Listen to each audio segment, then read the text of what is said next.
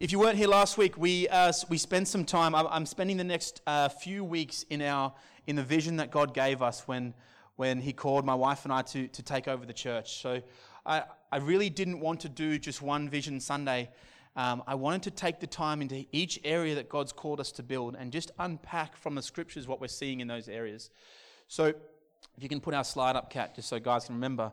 Last week we spoke about reformation, and I wanted to ask if anyone had any questions, and I failed to do that. So I'm going to ask that this morning, and I'm going to give time for ask questions on point number 2, which we're going to be doing focus this morning. So does anyone have any questions about what I preached last week? If you weren't here, it's okay. If you don't have questions, that's okay. No? Going once, twice, thrice? No? Fantastic. I want you guys to feel, I said last week that we are leading this church in what God's telling us to do and stepping where we believe God's calling us to step. But it's not just Jess and I and you guys are coming to help build our vision. If you call this place home, God's calling you into what God's given to us in this place. We truly believe that God is calling us to be something in this city and to impact this city for His glory and for His name. And I think the more and more we pray and the more we ask God to show us, I think it looks a lot different to what we've seen before. And I think it looks a lot different to what we've even begun to imagine. But I want you to know that this is our vision. It's not Jess and I's vision. It's our vision as a house. And when you come and you feel God tells you to call this place home, you help build what God's asking us to build. Is that okay? So if I say something that you don't quite understand or you don't understand what I mean, it's imperative that you ask that question so that we all understand where it is God's taking us. Yes, God has given Jess and I the role of visionary elder, and we truly believe that God gave us this blueprint. So I'm not going to go and chop and change it at everybody's discretion or will, but if you don't understand it, you can't carry it. I spoke last week about the verse in Habakkuk which says to write the vision clear on tablets so that all those who read it may run with it. So we have a job to project the vision clearly, but it's all of our jobs to pick it up and run with it and carry it into what we believe is where we're going. Is that okay? We want to reform the church by shifting our focus back onto Jesus Christ to disciple the people and take our mission out into the city, the nation, and the nations. This point is probably been one of the most difficult points to achieve that Jess and I have found, alongside the first one about reforming the church. We've found that to shift people's focuses has been one of the most difficult tasks, even in conversations I'm having with other church leaders and other things that I'm involved in, to shift our focus away from ourselves, an inward-looking perspective, onto an outward-looking perspective where we're looking at Jesus, we're looking at who God is. This has been an immense trouble. Most of the guys that we've had who have struggled with what I'm saying in this have got upset with the fact that it is about God, but it's also about me. There's this position in the Western church in what we've been building, especially here on the Gold Coast, where there is this desire for it to be about me. What is in it for me? Where can the church help me? What's there for me? But I want to put it to you that that's not why we gather together. Jess and I want to make this place a home. We want it to be comfortable and nice. We want it to be something that when you walk in, you feel excited about and proud of, just like all you guys have with your house. But at the end of the day, it's about the people inside the house, right? It's about that. So we're not pointing towards how incredible the building is. But for us here at church, it's about the worship of Jesus. That if everything else falls away, we come to worship Him. If we lose the coffee machine or the lights or the building, or if we lose our fancy programs, at the end of the day, we can still gather in a park and worship His name. Because that's what it's about. So when we're looking at certain things about how we move this forward, what God's given us, and continue to walk toward the direction, I keep saying, Jess and I keep saying to each other, how does it help us focus on Christ? Is this helping us in our pursuit and desire to sit face to face with Jesus, or is it hindering us in that? So when we look at everything, including this new logo and you know, what do we put out the front? What do we have? Do we put stuff on Facebook? All those sorts of things. And we just keep coming back to, will it help us see Him more? Will it help us know Him more? Because that's what we're here for. And I tell you, the biggest struggle is that we say this a lot. I spoke a few weekends ago about having truth becoming our reality. That a lot of us have truth, but when it comes down to it, do we really, really believe what that means? We'll sing songs, God, send me anywhere. I'll go wherever you ask me to go. And then God sends us, we go, hang on, I didn't quite mean anywhere. I meant anywhere that I like. Right? We got to start to understand that we're living in a selfie culture. I heard Francis Chan do a whole sermon about selfie, and it was hilarious, but incredibly challenging. He got everyone in the crowd to get their phone out and take a selfie. And everyone did it with absolute delight, and then he tore selfies to shreds. He said, go through your Instagram and show me how many photos there are of yourself. Our culture, everything we are heading toward is about ease for self. But God's asking us to lay our lives down and pick up His. I was talking with a friend during the week about radios and podcasts and certain things. And he works in the media industry. He's from Adelaide. And he said to me, bro, everything in our culture, everything is heading toward ease for the person. He said, think about it. You get your food delivered to your house. You choose where the cab picks you up and when you want it to pick you up. Your music's on demand. Your movies are on demand. Everything we do is on demand. And he said, but in the church, we've picked that culture up and we've said, whatever you want, we'll make it happen. But then we look through the scriptures and Jesus is saying, lay down your life. Come to me and I'll give you the things that you need. The things that you need. So when we start kicking against this culture about shifting our focus, people start to get upset because all of a sudden they have to make a decision. Is it about me or is it about Him? Am I in this church because of the things that I can get from it? Or am I here because God's told me to and I know that I can worship Him here and I want to bring what I have here? There's a difference in that. That as we mature as believers, God calls us into areas within this house, maybe within other houses, within your sphere of influence, your work, your life, and we start to spread out and give what God's shown us to them. When Jesus tells us the two most important commandments, neither of them are purposefully for us. He says, love me. And in that, I'm going to explain in a minute, in that He pours out on us. But in that He says, love me and then love those around you. Both of those expressions are outward expressions. Giving. So when we come into the church, when we come into the building, when we gather together, why do we gather in way of what's in it for me? What can I get? What can my family get?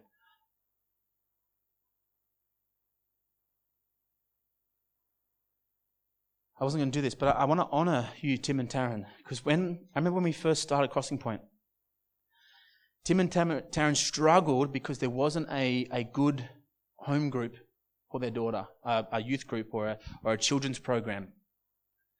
They came back. They came. Tell me if I'm telling this story wrong. You can yell at me. It's okay. They came. That was an issue for them. They left, and then they came back and they said, "God's calling us here." So we need to work out how we can help build something in that. How we can help position ourselves so that other families can come and we can create something where we can build into their families. That is huge. And now Taryn has spent time building our children's program, working out what is going to work and what's not going to work. Because they realize that there's a need for me here, and it's not about what I can get, it's about how I can help build into what God has me into. So well done, guys. That's not an easy thing. Because we live in a culture where if it's not right for you, just go to something else. We live in a restaurant-style culture. If the meal's not good, don't go back to that restaurant. Go to the next one. But that's not what God's calling us to do. That's not where He's leading us. If you've got a Bible on you, go to Colossians 3.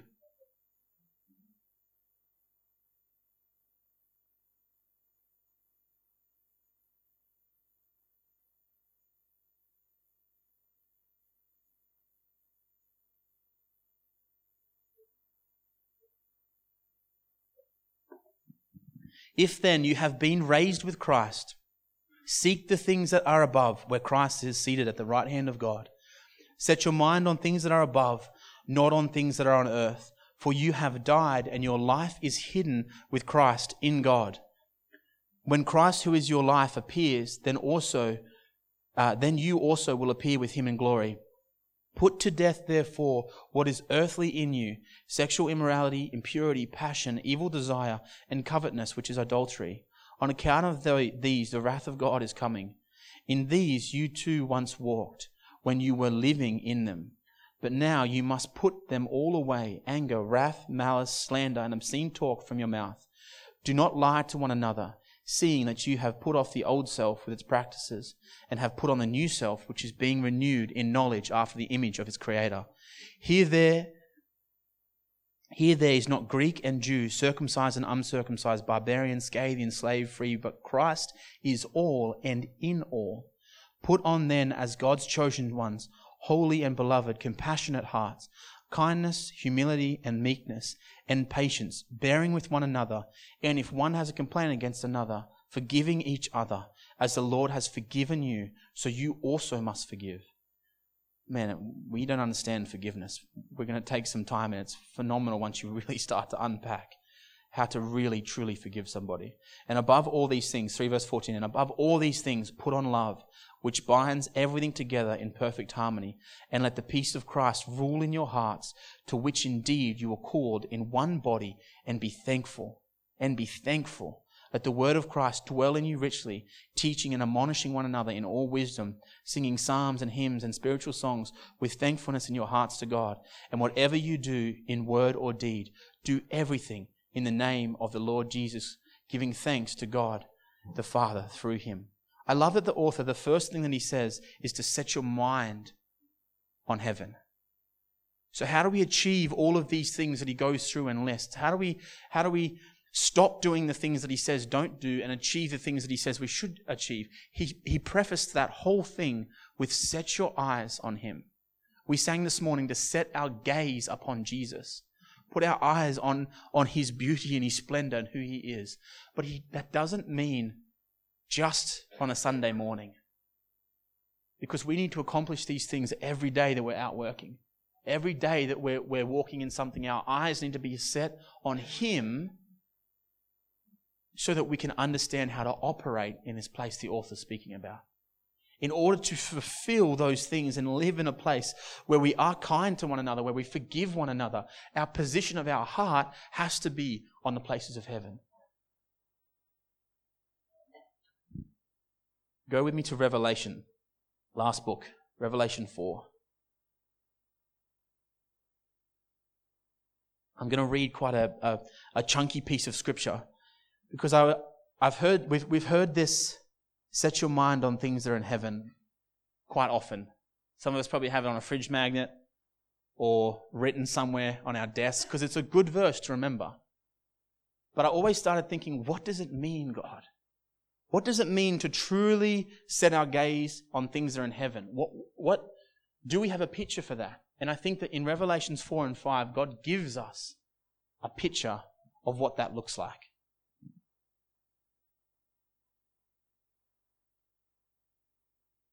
Jesus says to John, "Come up here and I will show you what must take place after this."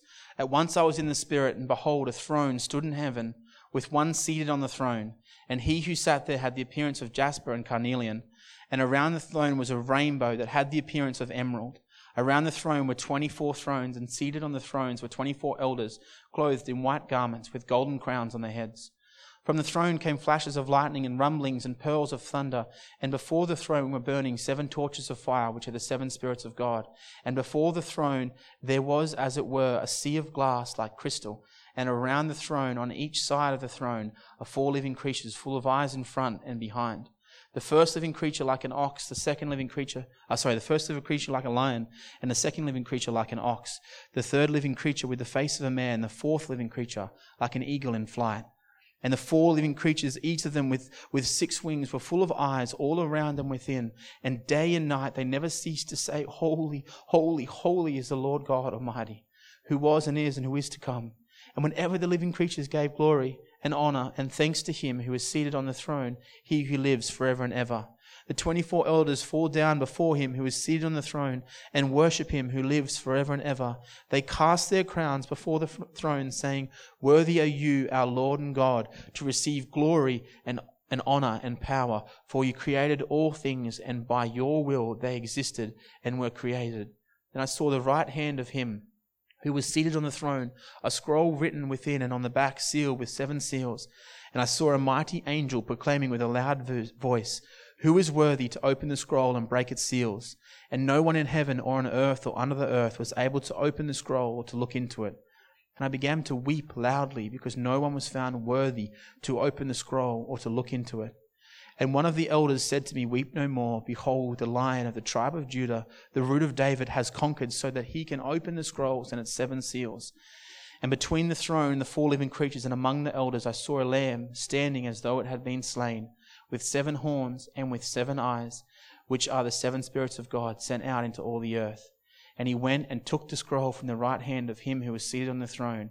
And when he had taken the scroll, the 4 living creatures and the 24 elders fell down before the Lamb, each holding a harp and golden bowls of incense, which are the prayers of the saints. And they sang a new song, saying, Worthy are you to take the scroll and to open its seals, for you were slain, and by your blood you ransomed people for God from every tribe and language and people and nation, and you have made them a kingdom and priests to our God, and they shall reign on the earth.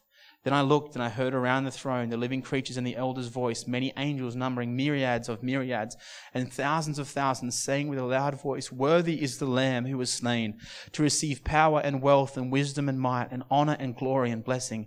And I heard every creature in heaven and on earth and under the earth and in the sea and all that is in them, saying, To him who sits on the throne and to the Lamb be blessing and honor and glory and might forever and ever.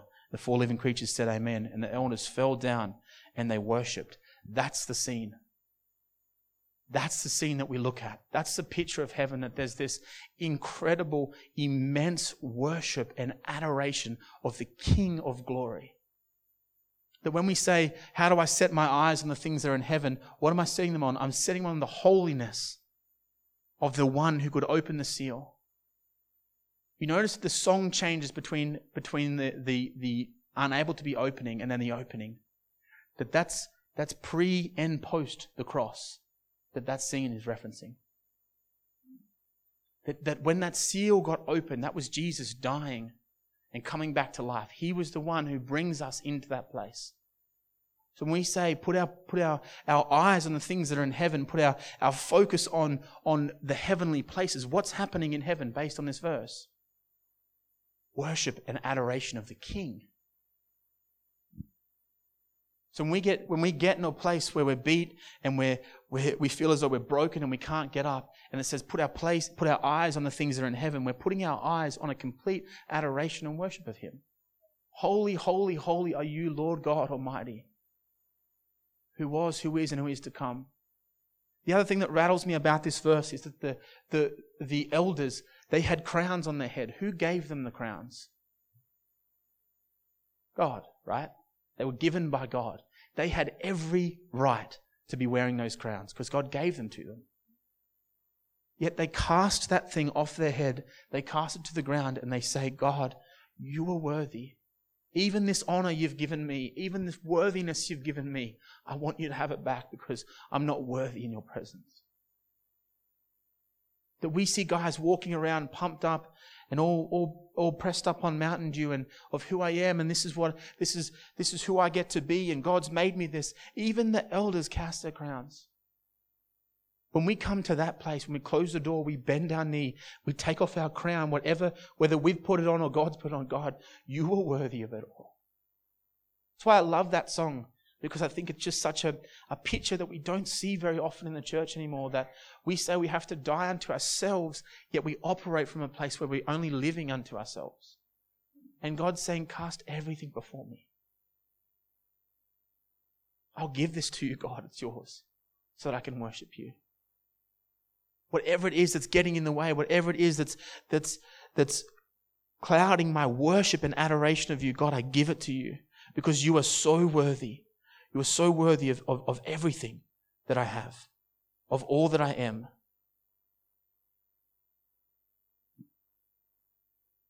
In adoration and awe of the King, their Creator, they worship Him.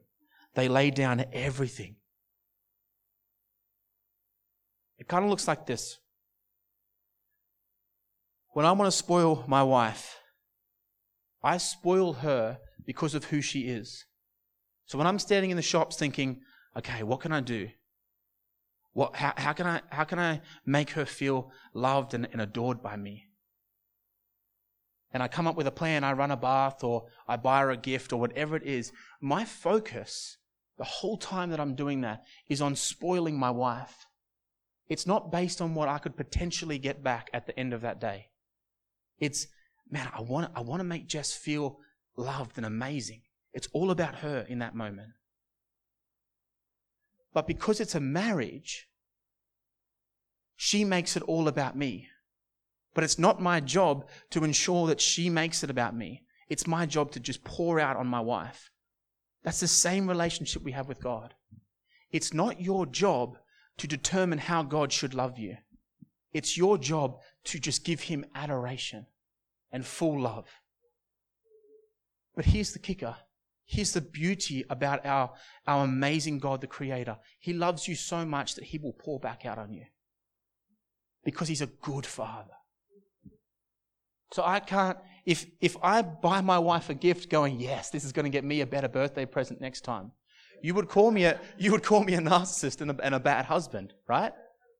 I keep increasing what I buy her because then I'm going to get a bigger present back. That's what we do in the church. Why do we do that with God? Do you think that those elders cast their crowns because they thought, I'm going to get a bigger crown back?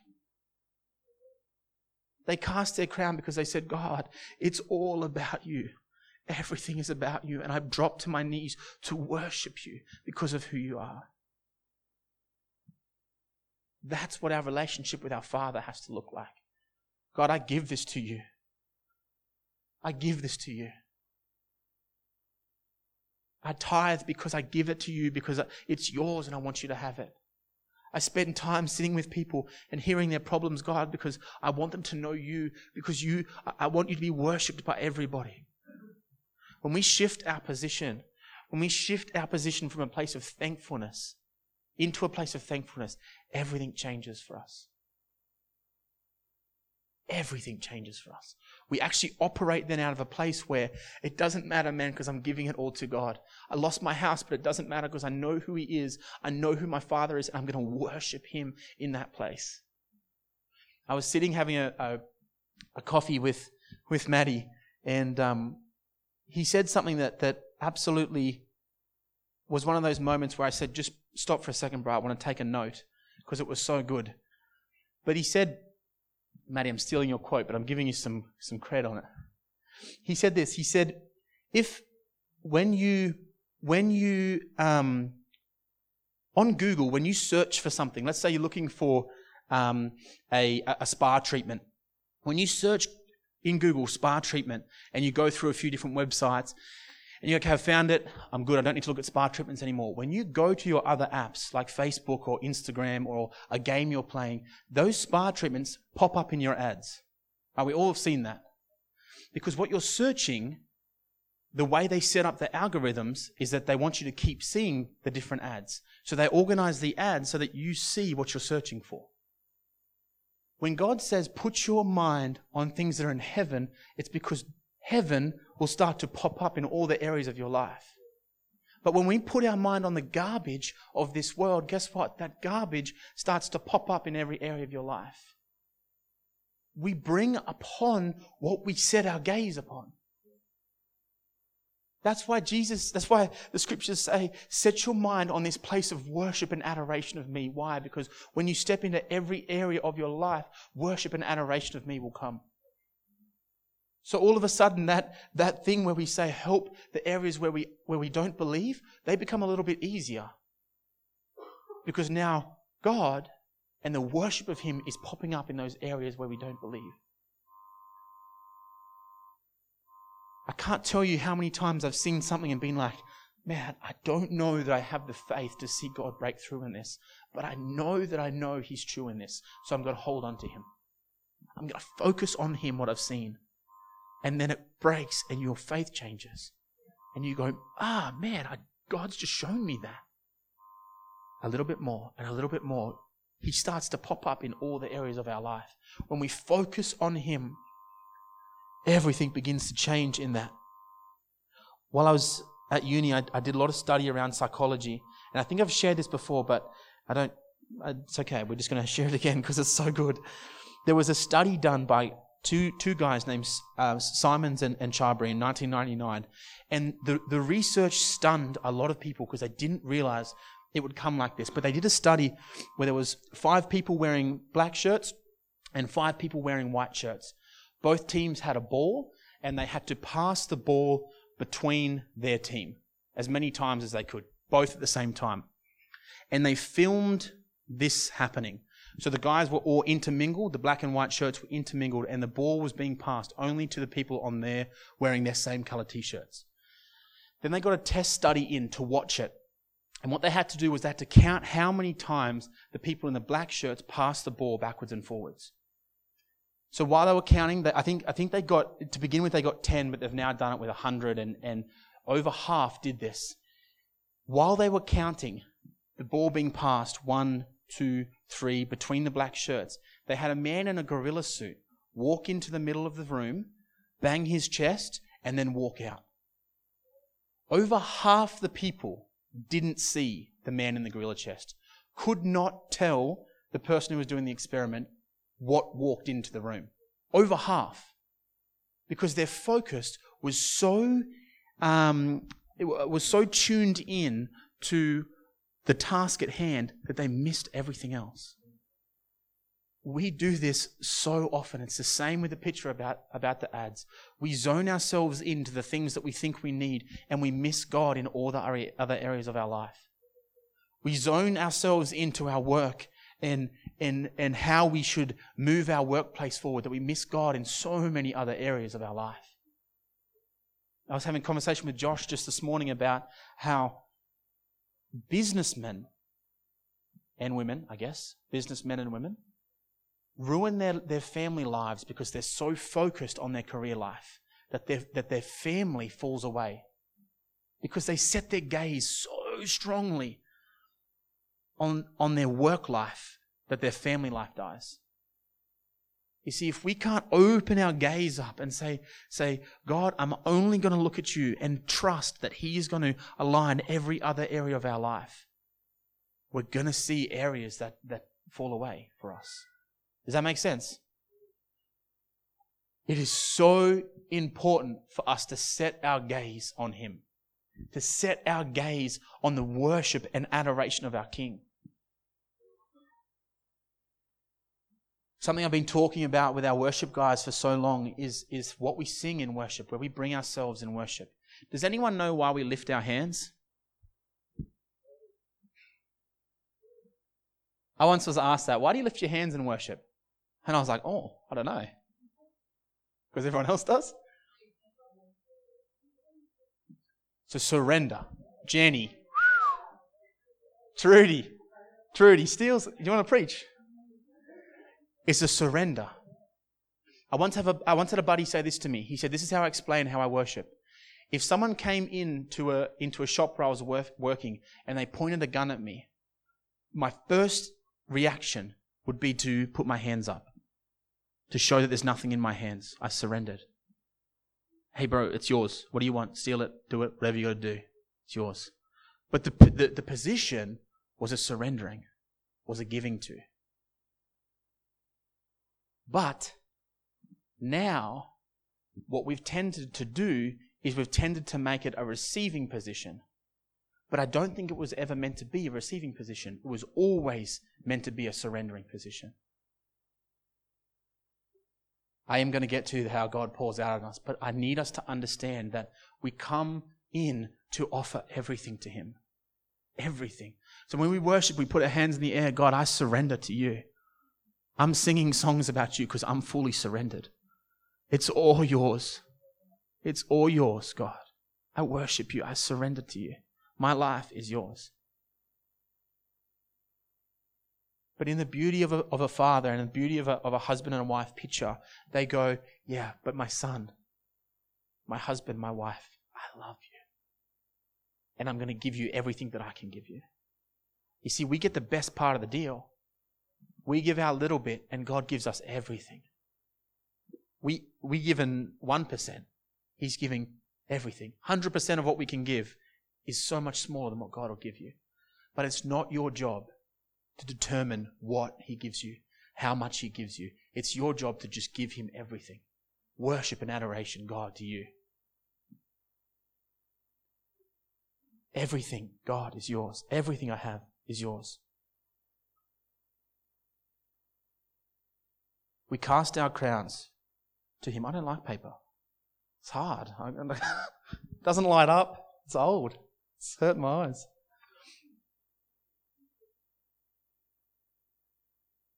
It's all about me. Thank you. Thank you. Someone's getting it. I love it. Jesus did only as He saw the Father do. He spoke only what He heard the Father say. John 5:19. And Paul, the apostle, gathered people to show them the gospel of Jesus. It wasn't Paul's gospel when Paul was preaching it. It wasn't the gospel according to Paul. It was Jesus' gospel that he was presenting. It was the gospel of the Messiah, the Holy One. Jesus, King of Kings. That was the gospel He projected. How did Jesus only do what He heard the Father say and do what He saw the Father do? He never shifted His eyes from the gaze of heaven. He never forgot the complete adoration of worship. He never ever forgot, holy, holy, holy are you, God. He never shifted from that. Therefore, He acted in complete power and glory of God. He spent time in knowing who He was.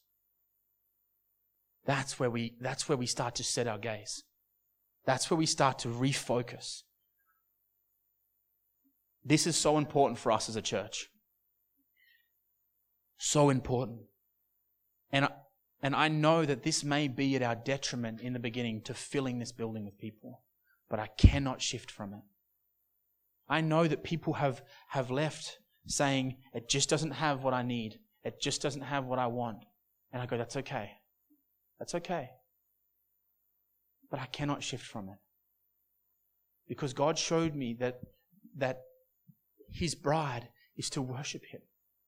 His bride is to honor Him. And I go, okay, that's the truth. We all know that. You go to any church, they'll explain that to you. And I'm not pointing fun at any other church. I'm not saying that. I'm saying this is our mandate. God, we will worship you. If that means it's a little slow to take off, we will worship you. If that means we don't have all the programs and things that we think we need, we will worship you. If that means that we lose all of our chairs and we just have a broken acoustic guitar and we come and we stand for hours just giving Him praise and adoration, we will do that. Because I cannot shift from this. The focus of our heart has to be Jesus. And it has to be Jesus not just in truth, but it has to be Jesus in the way we outwork that in our lives as well. It has to become reality for us. Is that okay? Everyone understand?